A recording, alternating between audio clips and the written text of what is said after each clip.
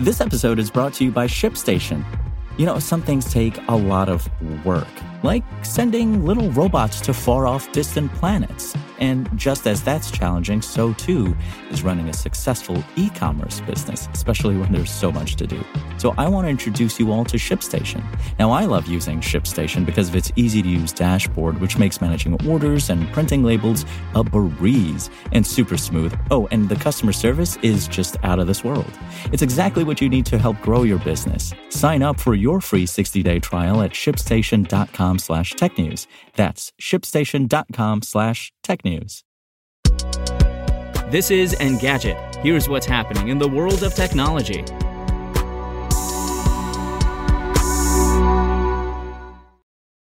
Today is December 8th. 3 Democratic lawmakers in the House are demanding answers from Elon Musk about a recent platform manipulation campaign related to recent protests in China. In a letter to the Twitter CEO, Representatives Raja Krishnamurti, Adam Schiff, and Jackie Speer write that they have deep concern about the recent spam campaign that drowned out tweets about the protests. The lawmakers want Musk to answer questions about whether Twitter has any evidence the spam campaign was a state-backed effort by the People's Republic of China, PRC, to ensure that the United States is prepared to counter, thwart, and deter foreign influence threats online. It is critical that we understand the extent of the PRC's potential manipulation of Twitter and identify how recent changes at Twitter are affecting the threat of CCP foreign influence operations on social media, they write.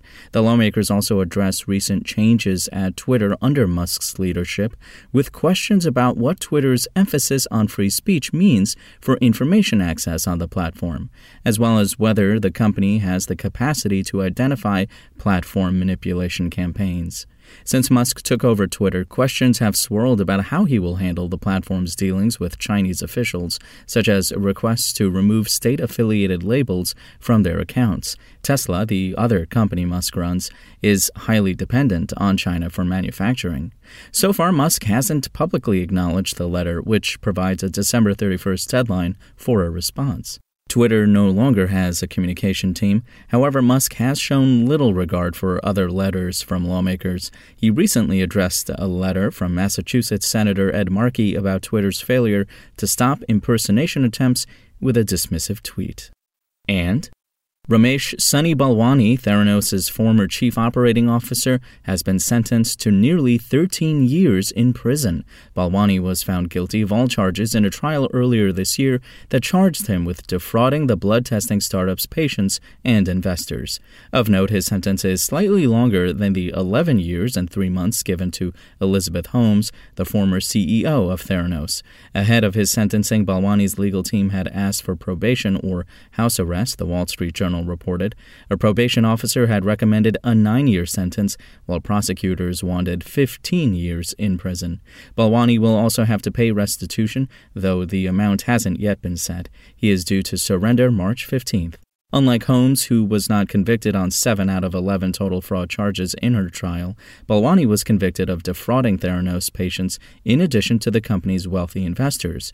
As COO, Balwani oversaw the operations of the company's troubled laboratory, and prosecutors argued that he had detailed knowledge of problems with its blood tests and the risk they posed to patients.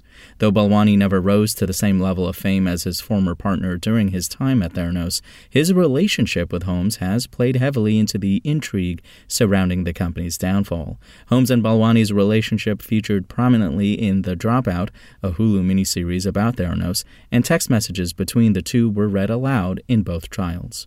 Balwani was also a major part of Holmes' defense.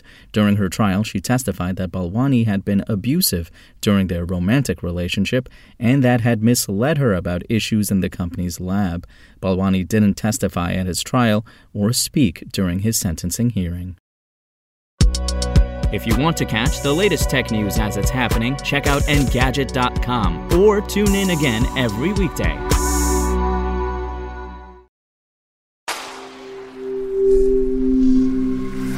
Spoken Layer. Want to learn how you can make smarter decisions with your money? Well, I've got the podcast for you. I'm Sean Piles, and I host NerdWallet's Smart Money Podcast. our show features our team of nerds, personal finance experts in credit cards, banking, investing, and more.